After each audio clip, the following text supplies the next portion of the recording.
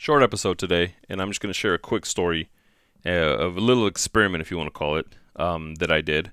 So I have a La Tribu member that, we had the discussion of what her goals were and what it is that she's trying to do and what it is that she's trying to get to. And she was solely focused on looking a certain way. I mean, through multiple questions and different layers that we had to peel back. And it all came down to her wanting to look like a certain way. So when I asked her, what does that look like to you? She mentioned someone's name. And and at first I was like, okay, like I get it, right? And for the longest time she struggled because she's had this person, like, kind of the envision of what she wanted to look like physically. And I said, okay. So as we went through the questions, the final question was, what are you willing to sacrifice to look like that? And she stayed quiet. She was first wondering, why is it that she has to sacrifice anything? And it wasn't that she did. I was just trying to really find out how bad she really wanted it to look that way. And through those series of questions, I said, look, I want you to keep thinking about this. We'll resume this conversation a couple of days later, and we'll see what you came up with. So during that time, I went and asked that other person. So essentially the girl that she wanted to look like, just how she was doing. And we got into kind of a deep conversation there as well. And she brought up, certain things that she was striving for and that she was hoping she'd achieve, and really like kind of what place she wanted to be at. And this is like in the very, very near future.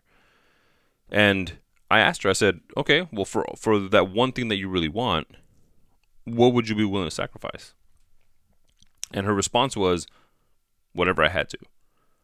So my client, right, wanted to look like her, and she wanted actually something that my client had. Not specifically, not like well, I want what she wants, but something that I know my client has. And that's connection with her family. Right? She, not only with her husband, but with her kids. Just all around, she has a very, very deep connection with her family. And yet this other person who my client wants to look like would be willing to give anything she had to have that. So the point here is, we have this one-track mind, and we always focus on what it is that we want. But one, we never ask, what am I willing to sacrifice for that? And the other thing you're not willing to ask is, I wonder if I have something that the person that looks like how I want to look like would want. So if I want this body, is that going to make me complete? Is that really going to make me as happy as I feel it's going to make me? And I might be happy with myself now. I just want to look better. And there's nothing wrong with that. I'm not saying that there's anything wrong with that. This conversation is solely on the topic of comparison and how we never ask if that person that we really want to be like, maybe they want to be like us.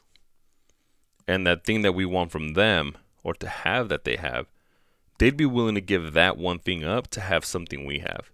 Because if we ask ourselves those questions, I think everybody across the board would be in a way better situation personally within themselves. So my client, the goal there was just trying to get to the real reason on why she wanted to look like this. And two, for her to ponder and realize that she has something that somebody else wants, even though she doesn't believe it, because it's so normal to her. Her connection with her husband and her kids, it's not that she's not aware of it, but to her it just seems like a normal thing that everybody should have. And not everybody has that.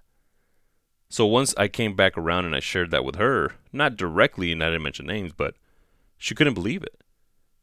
I said, look, the focus right now is you be happy with yourself. You get to a point where you're happy, but in the general sense, because you don't want to bounce around and one day feel happy that you really look good and you feel good, but then you've lost connection with your kids, because that could very well happen. So how do we continuously go on this journey of making sure that we feel good and happy with everything that we have in a general sense, instead of focusing on one thing one time and then the other thing another day, and then we're continuously just bouncing back and forth. So Stop comparing yourself with somebody else. You don't know what that other person thinks or what they're going through, and what, more importantly, what they're willing to sacrifice. That they're willing to sacrifice what you want from them just to have what you want, just to have what you have. Sorry. So stop comparing yourself, and don't forget today is a new day, which is a perfect day for a new beginning.